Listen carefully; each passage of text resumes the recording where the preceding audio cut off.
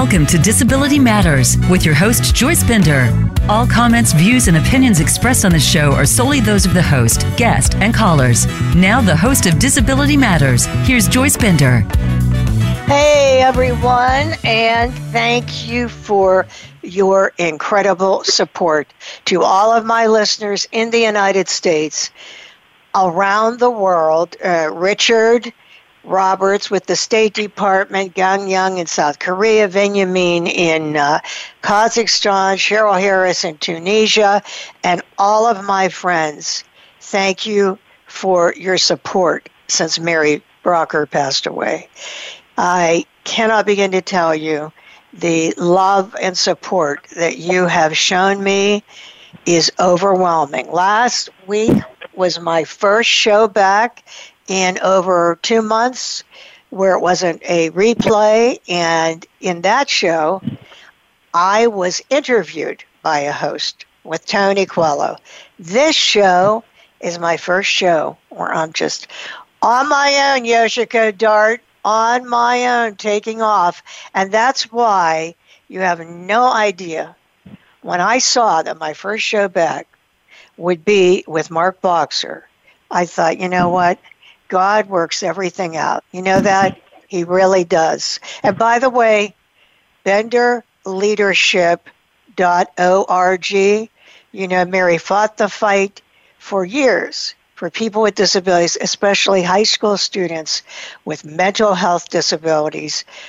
Please go to benderleadership.org because I'm honoring Mary with this initiative. And oh, by the way, speaking of that, hi, Mark, who is the sponsor of this show, unsolicited, donated to that initiative $100,000, unsolicited. And that is why they are such a great company. And that's why David Holmberg, even before this happened, is receiving the Corporate CEO Award from AAPD. They are, I always say, they set the high mark for other companies to follow. I've had wonderful friends in my life that have made such a difference in everything I do, including all of you listening today.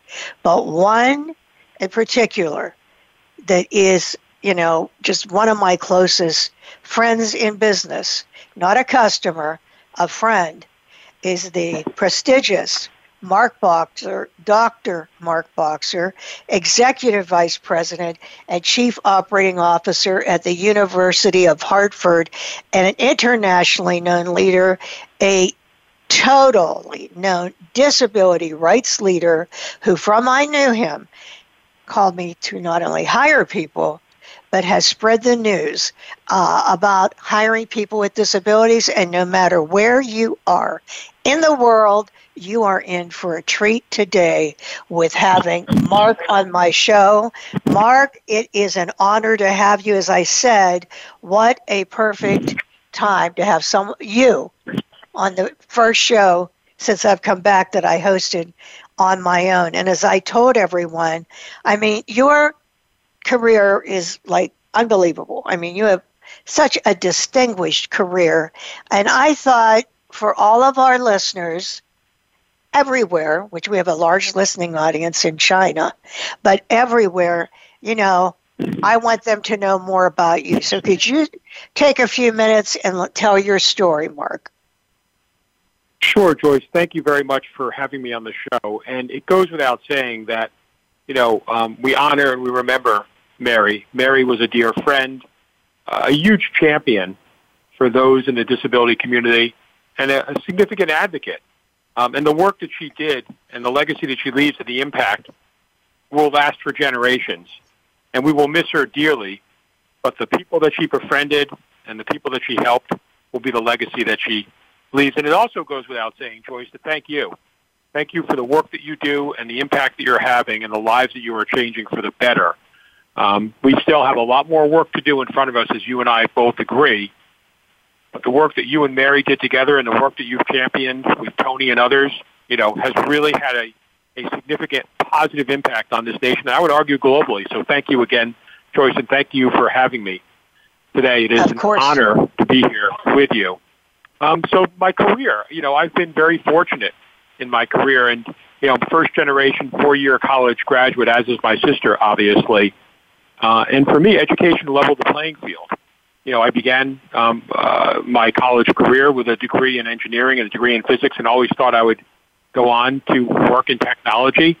But, it was a very serendipitous journey. I started my career actually in finance in the utility industry, and then got recruited to a finance role in a technology company, and then transitioned to the IT discipline. They saw in me, the potential for someone to become a technology leader, even beyond those finance skills.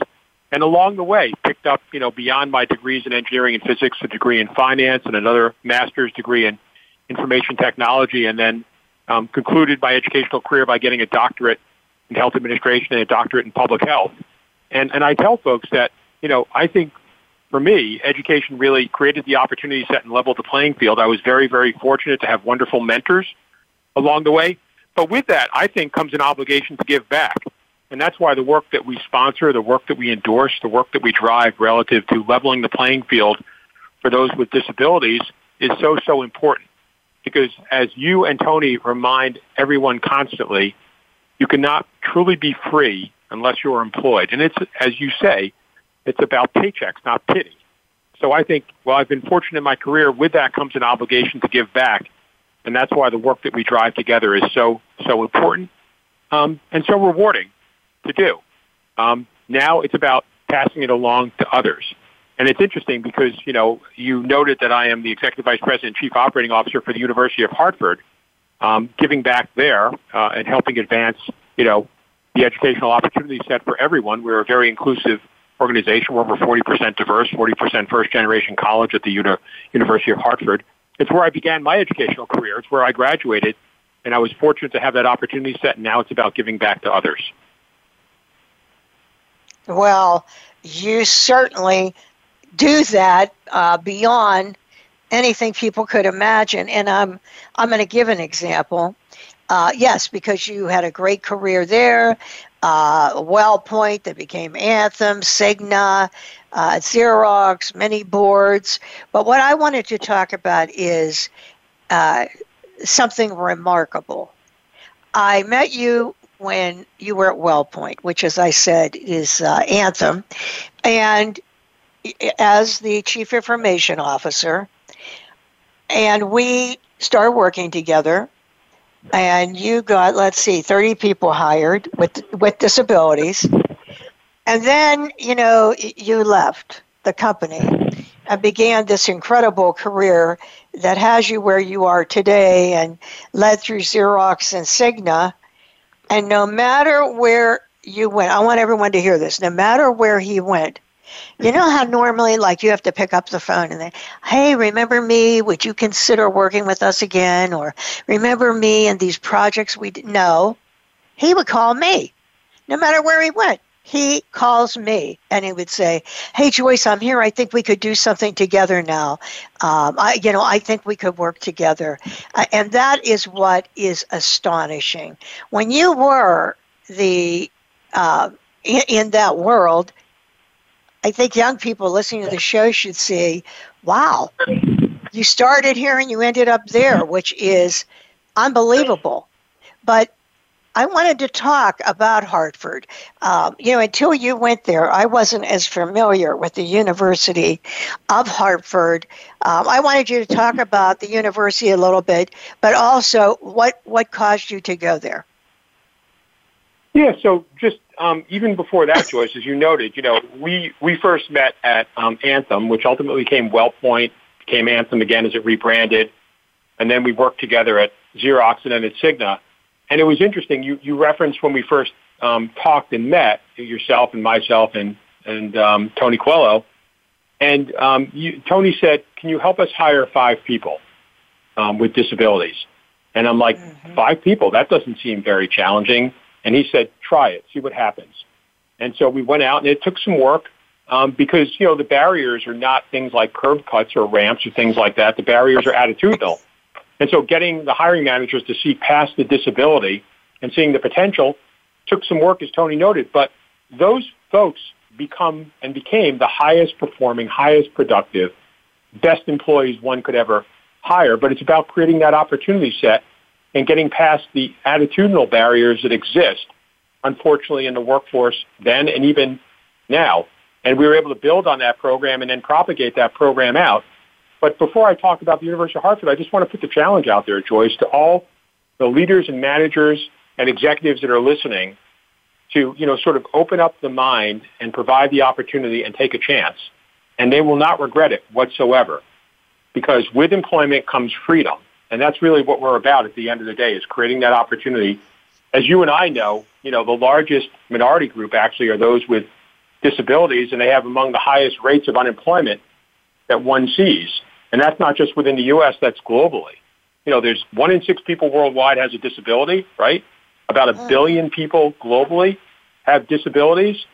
And so, it's about leveling the playing field. And that certainly comes with education, but it also comes with opportunity and creating those opportunities. And that's the challenge that I put out for folks today to think about. Coming back to the university. Go ahead, Joyce. No, I was just going to say that's a great challenge. Go right ahead. It is. That is the challenge we put out there. So for me, it's a bit like coming home at the university, right? It's, as I said, it's where I started and where I'm now retired from Cigna, working to help advance the mission. And the mission is very clear. We're dedicated to learning, to personal growth, to knowledge creation. But at the end of the day, we want a better society. And that means helping our students, engaging our students, and acquiring knowledge and the skills and the values that are needed to thrive in what is becoming an even more complex world as we know. We have a very, very strong commitment to our shared community values of support and encouragement. And we offer, many, many programs and disciplines for the students, whether it's in the engineering disciplines or the health sciences or the liberal arts. I could go on and on about the programs that we offer and what we do to help our students prepare for a very active and engaged life. And we think about it through a holistic perspective in many ways. But, we are here in Hartford have a 350-acre campus, right, part and parcel of the capital city. We have about 4,500 undergraduates, about another 2,000 graduate students that come from 49 states and 49 countries, but we all come together with a common purpose. It's to collaborate across all those different disciplines and, respect and understand the diversity of perspectives and broaden our views. We're a 4-year private university, and as I said, very, very focused on, educating across a variety of disciplines, whether it be in the arts or humanities or business or engineering or technology or health and education, but doing the work that matters to help prepare our students for, as I said, a very, very complex world out there, and one that requires, I would say, the integration of all these disciplines coming together. We have, 97 undergraduate majors. We have 64 graduate-level degree programs. We have 31 certificate programs. So, just a whole range of opportunities. And if somebody has an interest or an area they want to focus on, chances are we offer it. Wow, I had no idea. Wow, that is a very large campus. That's unbelievable. Well, I know with you there, Mark, they're lucky to have you. I know you'll do a lot of great things. And you did have an incredible career at Cigna on a global basis. You were the chief information officer. You were the global digital officer, right hand, to the CEO. You did so much. What would you say were some of your greatest accomplishments while you were there? Well, I think it goes to 3 dimensions, Joyce. Actually, I would say 4 dimensions. Number one is, the mission, at Cigna was very clear. It was improving health, and the opportunity to have an impact on population health, especially when we're talking about the underserved populations, was significant and important and rewarding in its own right. And it's really, Cigna being a health services company, it was all about improving population health, keeping those who are healthy well, those that are at risk, getting them healthier, and those that have, a chronic condition, having them have the best life they possibly can. But even beyond that, it was about leveraging technology to deliver on that mission. And innovation was a big part of that, and helping advance that agenda in one small way was so rewarding.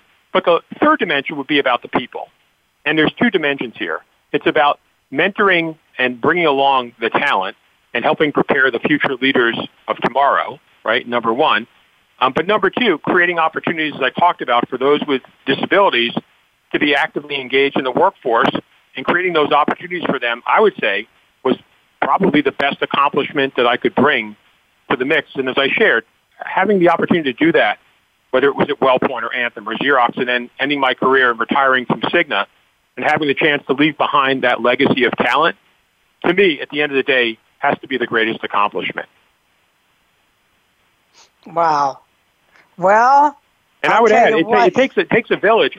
And I would add, Joyce, it takes a village to do that. It's not something that one person can do, but creating the impetus for change and then embracing that change and helping others see the opportunity set was, again, very, very rewarding. And it's about the people you sort of leave behind. Well, you certainly changed a lot of lives, like Monica comes to my mind immediately. Someone that had no hope of getting a job anywhere, but you did. You made it happen. And with that, we have more to talk about, but we're going to take a quick break, and then we'll be right back. If you just joined us, we are talking to a true champion and leader internationally, Mark Boxer, Executive Vice President, Chief Operating Officer at the University of Hartford, my friend, but more importantly, the friend of people with disabilities. We'll be right back with Mark. Don't go away. Ask the experts. Call toll-free right now, 1-866-472-5787. And ask our All-Star team to answer your question. That's 1-866-472-5787. Thank you for calling. VoiceAmerica.com. Since 1985, Bender Consulting Services has served as a national leader in advancing employment of people with disabilities, including veterans with disabilities, with private sector companies, and federal government agencies. Bender assists customers with achieving their diversity and workforce inclusion initiatives by tapping into a talent pool of individuals seeking professional positions, including those in the STEM fields. In addition, Bender services include disability employment consulting, training, and technology accessibility through their high-test line of service. For more information, please visit www.benderconsult.com.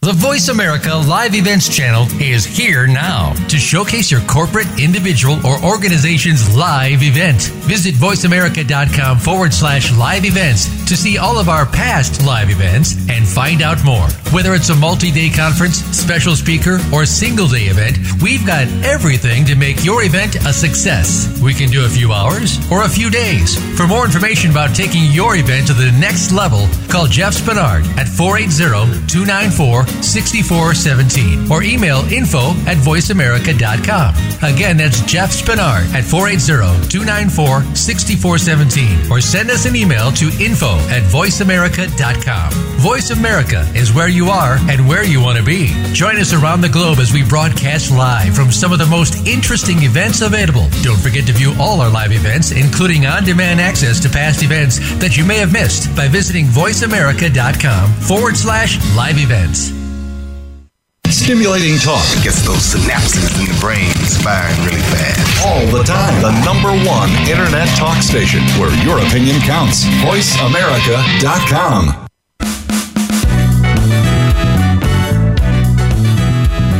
You're listening to Disability Matters. If you have a question or comment, call in toll-free at 1-866-472-5788. That's 1-866-472-5788. Now please welcome back the host of Disability Matters. Here's Joyce Bender.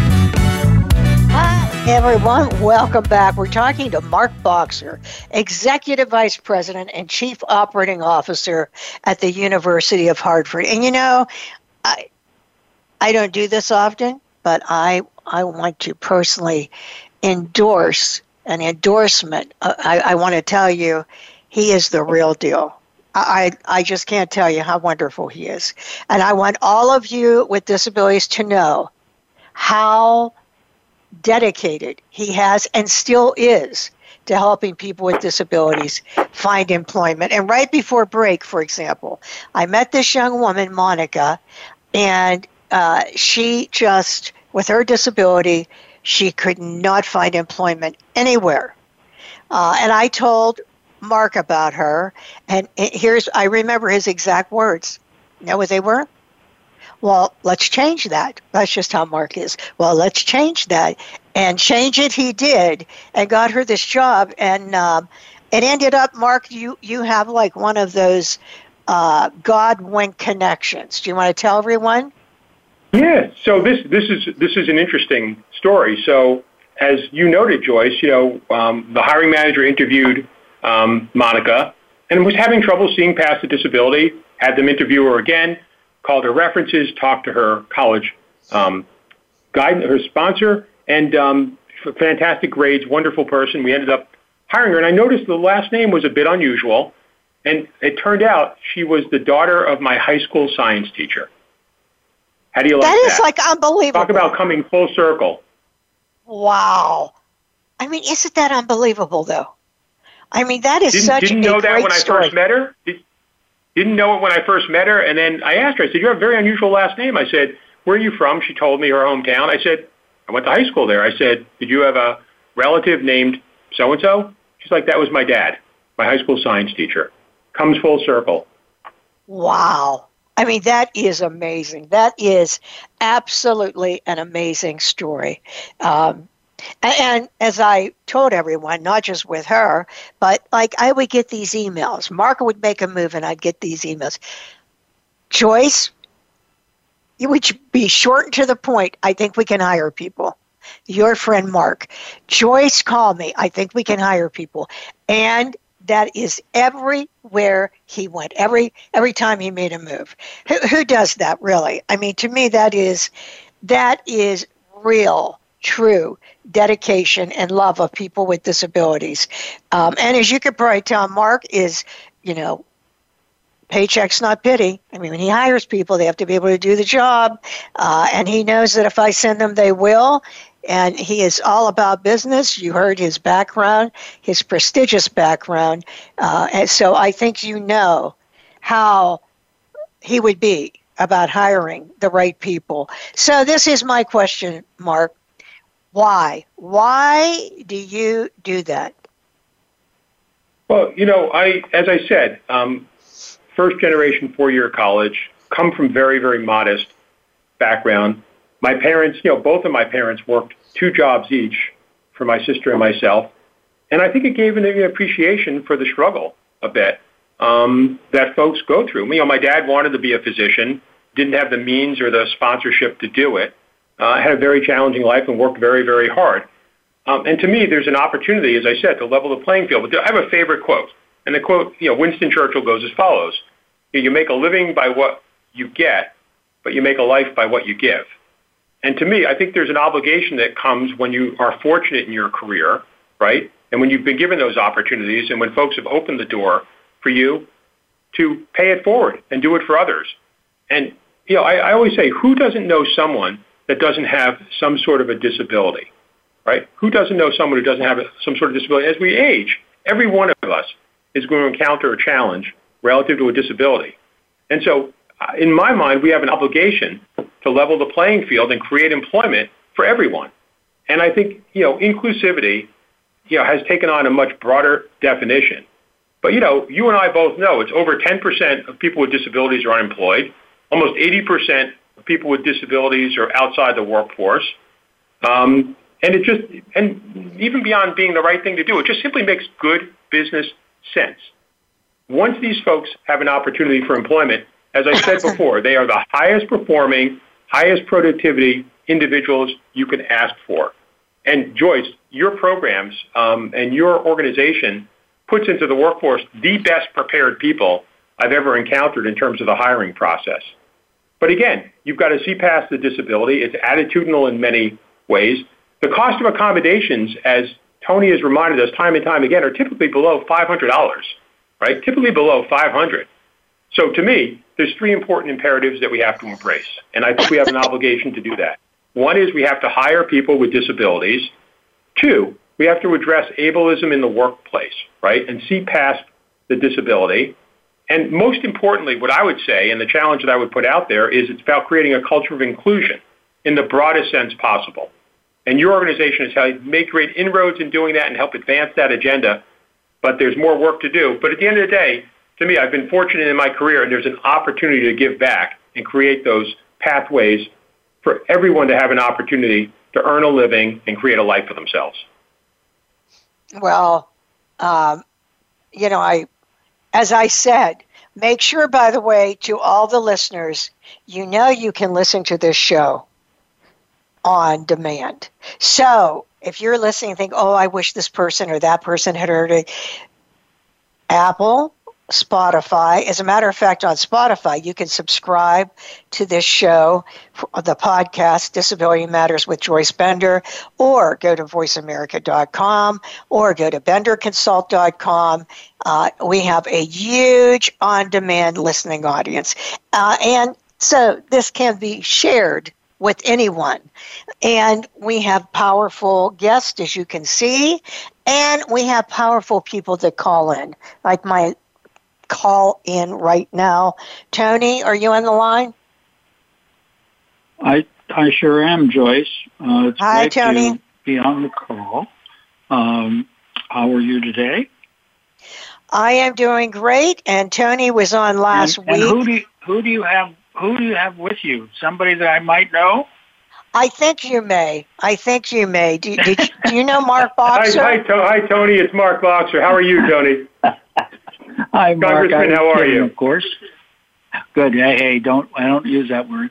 I heard your comments, and you're absolutely right about getting people employed and what Joyce has done over the years. It's not difficult. The people she selects or works with are really talented, and it, as you know, because of all the times that you've been helpful, those individuals become strong employees. The great thing about them is that they show up to work on time, most times early. They're there, they work hard and so forth. And so I love you for what you've done over the years and helping Joyce and helping the disability community in providing jobs for people in our community. Well, thank you, Tony. And your story has been an inspiration to me, an inspiration to many who are trying to advance the rights of those with disabilities. And the legislation was the start of leveling the playing field. But as you remind me time and time again, there's still a lot more work to do in terms of removing the attitudinal barriers and creating the opportunity set. And I'm hoping that those who are listening today take up the challenge that you gave to me personally and that you share with others in the community. Yeah, Mark, today I was just on a call with a bunch of advocates from all over the country, and I pointed out that the ADA is a mere piece of paper, and that it gives folks in our community the rights to sue or whatever, but enforcement of it, or people in business to assume that that is something that they should follow, is the key to it all. And we've made progress, but not enough. And we just got to keep fighting to get more and more people employed, because employment is the secret to our success. It's a main component of pride that you have a job and you can afford things. You then have the ability to buy or rent a home, buy a car, but more importantly, to provide for a family. And that's what a lot of people in our community have not been able to do. So a job is the key to all these things. So your help has been tremendous. Well, thank you. And, we are in a very, very tragic state, obviously, with the COVID crisis, but from that has become, a lot more virtual work and a lot more remote work. And it is my hope, my belief, that, this remote working opportunity set opens up a wider range of job opportunities for those in the disability community, and, creates, opportunities for folks to perhaps do things that they may not have been able to do in an environment that's much more supportive. So out of tragedy, I certainly hope there is more opportunity for those in the disability community to do remote and virtual work. That is my hope and that is my belief. And technology will be key to that. And I know you've been a great advocate for that, but I hope from this tragedy, in some ways, there is additional opportunities that come from this. I totally agree with you. I totally agree with you that now with the Supreme Court agreeing with the appellate court on last October, just under a year, that the ADA does cover the Internet. Now, enforcement of that decision is what is being pursued now. But that will make a huge difference because, as you know, the Internet will become stronger and stronger, and it will change as circumstances change as we go on. But this is the main source of information for folks, the main source of access. The purchasing power that you get through the Internet is tremendous. But just in communication with others and staying informed and so forth. So it's stuff like that, Mark, that you're absolutely right on. So we appreciate you a lot and all that you've done. Well, thank you very much, Tony. You know, as Joyce knows, I sit on the Internet Ecosystem Innovation Committee, and I've tried to be an advocate for, connectivity and pervasive connectivity, and whether it's fintech or edtech or networking or the remote working that we've talked about, I think there is an opportunity for technology to level the playing field for the disabled people in the workforce, and it is something that I'm passionate about, and I know something that you've taken up the challenge and the charge to, and I will continue to try to drive that forward as hard as I can. I appreciate that very much. Well, it's great to have you on the show, Mark. I know Joyce appreciates it, and we in the community appreciate it as well, but thank you for all that you do. And thank you, Tony, Joyce, again, for taking up the challenge. Thanks, Tony. No Thank problem. you for calling in. He's so welcome, awesome. Joyce. Thank you. Okay. Be well, Tony. Thank you, Mark. Such a great man. It's always an honor to me when Tony is on the show or calls in on the show, because all of you know, and if you don't know, he is the author of the Americans with Disabilities Act. He is the one that put the charge forward for the American Amendments Act, the ADA Amendments Act. He is the one that got disability on the census. He is the one that worked 25 years to push forward with Section 503 of the Rehab Act. I mean, I could go on and on. He's the chair of the Bender Advisory Board, and there he is. He's out there. He's still fighting the fight for people with disabilities. And Mark, it's obvious how highly he thinks of you to call in. Well, again, he has been a phenomenal friend and mentor, and continues to put the challenge out there, and it's been my honor to know him and work with both you, Joyce, and himself as we try to advance this agenda. But when you think about someone who's had, the impact that he has had in the leadership positions that he has embraced and the difference that he's made in people's lives, I'm humbled by the fact that he called in, and I'm humbled by the opportunity to call him a friend and a colleague. Yes, and that he is.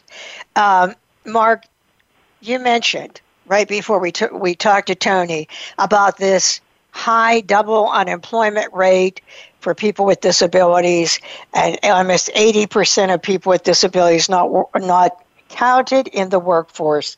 One question: why do you think that is? I think it goes back to some of the things we talked about earlier, which is the attitudinal barriers that exist. And I think part of it is people's fear, and part of it are the misperceptions around what it means to have a disability. And that's why, breaking through those barriers takes work. And it's interesting because one of the questions you once asked me, Joyce, and I recall this very, very clearly, was, what advice would I have for others that are trying to take up this challenge? And, it gets to the heart of this 80%. One is, organizations have to have a champion. Somebody has to take up the charge, and it needs to be somebody in a very visible and senior position within the organization that has the gravitas to advance the agenda, one. The second point I would make is that there needs to be the broadest definition of inclusion in the organization. And that's why, colleague resource groups that have, a disability focus on it is so important within the organization.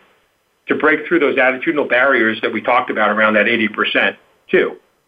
The third element is finding jobs, filling jobs. It's not about having conversations. At the end of the day, the rubber meets the road by identifying specific jobs to fill with people who happen to have a disability. And once the organization embraces that and brings folks with disabilities into roles, and it takes work, as you know, then behind them come others, and it begins to propagate and build momentum. And then the last element that I would say, it's about paying it forward. It's about finding other opportunities to bring the message out to other organizations. And that may be, for example, vendors or partners that you work with. So as you know, at WellPoint and Anthem and Xerox and Cigna, it went beyond just simply hiring our own folks into the organization, those with disabilities, but also in some ways pressing our partners and our vendors to do the same and building it into the contracts. And that way there, you build a broader base of support even beyond the one organization that you're focused on. So that, at the heart of it, I think that's why we have the challenge around the 80%, but I also think that's what we can do about the 80%. Yeah, we already know we have this barrier. So what we have to do is break down the barrier. That is so true. Well, Mark, I know that you have a very important job coming up in 5 minutes. So before you go, before we end our conversation with you, which, again, if you're listening to the show and you're thinking, oh, I wish so-and-so could hear this show, you can have that person go to Spotify, Apple, Voice America, VendorConsult.com, Tumblr. I mean, so many social media venues carry this podcast, and share that with someone else. So, Mark, before you go, you've done so much. Look how much you've done in your life. And I know you said, at Cigna, your greatest accomplishment was this legacy of finding employment for people with disabilities. But overall, now in your entire life, what would you say are some of your greatest accomplishments? I'm going to bring it back to family, Joyce. I have a wonderful wife, Michelle, who I've been married to for 33 years, who puts up with all my nuances, I'll call them. And I have two wonderful daughters, Sarah, who's a Deputy Attorney General of the State of California, an attorney, and my younger daughter, Elizabeth, who is going for her master's in public health and likely to go on for a doctorate in public health. And my greatest accomplishment really is my family. The ability to help them and work with them and sponsor and, again, create a path for my family to thrive. I'm incredibly proud of them. And at the end of the day, when people ask me, Mark, why did you work as hard as you did?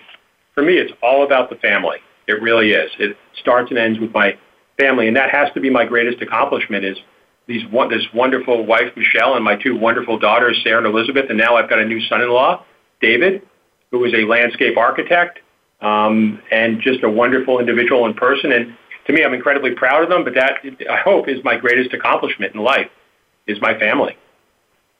Well spoken. And I've known you all these years. Your daughters, wow, they have just really become so successful. And I know Michelle's a wonderful person. And they have a wonderful husband and father. And as I said earlier, a friend to all of us living with disabilities. Mark, thank you so much for joining us. And all of us, look forward to talking to you again. Thank you, Joyce, and thank you for having me on the show. You're a good friend and a colleague. Be well and be safe. Thank you. Mark Boxer, what a tremendous man and advocate he is. If only we had more business leaders like him, wouldn't that be great? Well, we had to today move our on the half hour news break because of Mark's big event coming up. But it was so great that he wanted to do this show. He had to leave at 2:45. So we moved things around, but that gives me a little bit more time with my favorite newscaster, Perry Jude Radisick of Advocacy Matters on our radio show. So, Perry, how are you? Joyce, I'm fine, thank you. And on behalf of all of us at Disability Rights Pennsylvania and the Protection and Advocacy Network, we are so sorry for your loss at Bender Consulting and for you personally of Mary Brocker. She was a friend to us and a great advocate, and we relied on Mary for many things, and she will be missed. And so we just wanted to, I know we've expressed our sympathy privately, but publicly share that with you. We're so sorry. Well, thank you so much. And yes, she did. She loved this organization. And as I tell everyone, I will be on fire with this Mary Brocker Mental Health Initiative for high school students with disabilities. And I know that Perry knows very well how high school students with mental health disabilities need all the support they can get. So, Perry. They do. Yeah. I'm sorry, go ahead. No, they do, and folks should certainly provide their financial support to the Leadership Academy for this great work. Thank you. That's benderleadership.org. Okay, so Perry, what do we have in the news? Well, Congress, that is the U.S. House and Senate, have returned from their August recess with a really full agenda. And the agenda is really about budgets and finance as they focus their work on a couple things. One, funding the federal government when the new fiscal year begins on October 1st. So you may hear other individuals on the news talking about the expiration of federal funding on September 30th and what will Congress do about that. You've heard people talk about Congress needing to raise the debt ceiling. And you are hearing people talk about finding votes to pass the bipartisan Build Back Better infrastructure package. So the majority leader of the U.S. House has issued a Dear Colleague letter outlining the major initiatives, like I've just outlined, that are expected on the House floor before the end of September. Now, if you want to see a copy of House Majority Leader Steny Hoyer's letter, you can find that with our Advocacy Matters segment for today at www.disabilityrightspa.org. Click on our website, find Advocacy Matters, and you'll find a link to that letter. Now, while all the budget initiatives certainly impact people with disabilities, today we want to talk about the progress being made to increase funding for home and community-based services through the Build Back Better infrastructure package. Now, disability advocates across the country are hoping that the Build Back Better package will increase funding for services by $400 billion. That would be a great investment in home and community-based services. The U.S. Senate passed a $1 trillion infrastructure package in mid-August with bipartisan support. Unfortunately, that package did not contain the $400 billion initially promised for home and community-based services. So where do we go from here? Well, following the Senate vote, national organizations as well as individuals have sent letters to House and Senate leadership outlining the need for the $400 billion investment in home and community-based services. If you want to see a letter from the 45 national disability organizations sent to the House and Senate leadership, you can do so again by going to disabilityrightspa.org and click on the link to that letter from these 45 national organizations. So what did the letter say? Well, the letter argues that there should be no debate over how much funding should be available for home and community-based services. The requested $400 billion investment for home and community-based services would close gaps in services, would open the waiting list for home and community-based services, not just in Pennsylvania, but across the country. And even, just as important, stabilize the direct support care workforce by increasing pay and benefits. Now, the House is getting ready to move that infrastructure package, and unfortunately, there's only $190 billion included for home and community-based services. So $190 billion falls short of what President Biden promised the disability community and falls short of what advocates say is necessary to increase pay and close gaps in services. So what can you do? At Advocacy Matters, we need your help. We need your help to include that $400 billion investment in home and community-based services in the Build Back Better infrastructure package. Now, again, if you go to disabilityrightspa.org and look for Advocacy Matters today, the ARC of the United States, we have a link to the ARC of U.S., they have an action page dedicated just to building national support for home and community-based services. Please visit that page. And when you're there, please click on the link to call or send a letter to your lawmakers. Again, go to disabilityrightspa.org. Look for our Advocacy Matters segment today on home and community-based services, and you'll find everything you need to be an effective advocate for home and community-based services in the country today. Thanks, Joyce. All right, I have a question here. So, do you have any sense nationally what the disability rights leaders and groups, what are they sensing? Like, do they think this will happen, or are they afraid that, this is going to be insurmountable, not to get it passed, but to get the higher amount of money? What do you think? Well, I think it's going to be hard. I think disability advocates nationally think it's going to be hard, which is why we need everyone's support, because the $3.5 trillion package that the House is considering, there's a lot of debate among Democratic lawmakers who are in the progressive wing of the party and who are in the moderate wing of the party, who are debating how much to spend on infrastructure. And also, at least there's $190 billion in there right now, and an acknowledgement that home and community-based services is infrastructure. So that's certainly a step in the right direction, but we really do need that full amount of $400 billion. So it's a tough road, but it's a road we're going to follow, and it's a road that we need everybody's help to include that $400 billion investment in home and community-based services. What would happen if it wasn't passed with the full amount? What would that mean? What would that mean to the disability community? I'm sorry. What would that mean?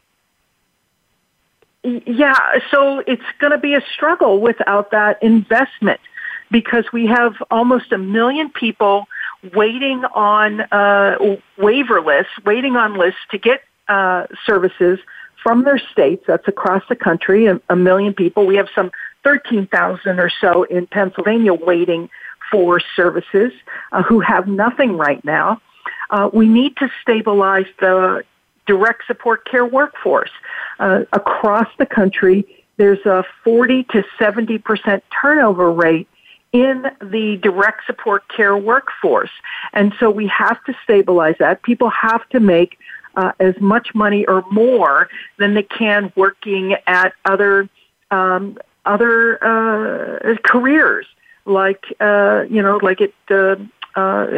in Pennsylvania, we have Sheetz, and it's a gas station with a convenience store. You can make more money there than you can as a direct support care worker. So it would increase that percentage that the federal government pays to states, so states could then turn around and fund higher rates for providers to pay their workers more and to increase benefits. So, without that, we're going to continue to struggle with the infrastructure that is home and community-based services. Yeah, and the thing right now, of course, with COVID, we have this disability coming upon us post-COVID, with the disabilities acquired from with the people that have lived from that horrible disease. And there is an incredible need for CNAs, and these direct care workers, for people that are living at home or that are at an adult care center or some other facility, whatever it is. Just as you said, they're losing people to like Sheets. They're getting sign-on bonuses at McDonald's of $2,000. I mean, this is serious. It is really serious because people with disabilities, we need this to happen. And that really is frightening to me. And one other question, Perry. I see all this on the news, all the fighting about signing all this and the debt. So what happens if it isn't signed by September 30th, the budget? Yes. So, if Congress cannot agree to fund the federal government, which includes so many disability programs, that means the government shuts down. And that means money doesn't flow to states, and then it doesn't flow to community services for people with disabilities. So it's a serious crisis if Congress cannot agree to fund the government, even if it's what's called a continuing resolution through December to keep money flowing into federal agencies. And the news is reporting that we're going to reach our debt ceiling by October, sometime in October. So it's important that they increase the government's ability to borrow money. And so it's important for the credit standing of the United States. So both things need to happen. They're actually tied together right now. And so we need members of Congress to pass a continuing resolution to keep the government open through December 3rd and then raise that debt ceiling so that disability services can be funded through December. Well, everyone, disabilityrightspa.org, go to Advocacy Matters. Read this, get involved, make a difference, and thank you so much, Perry, for calling in and doing our news. And we'll be talking to you again next week, of course. Before we go, whether you are good or bad, you have a powerful influence. Mary Brocker had a powerful influence. This is Joyce Bender, America's Voice, where disability matters, at voiceamerica.com. Talk to you all next week.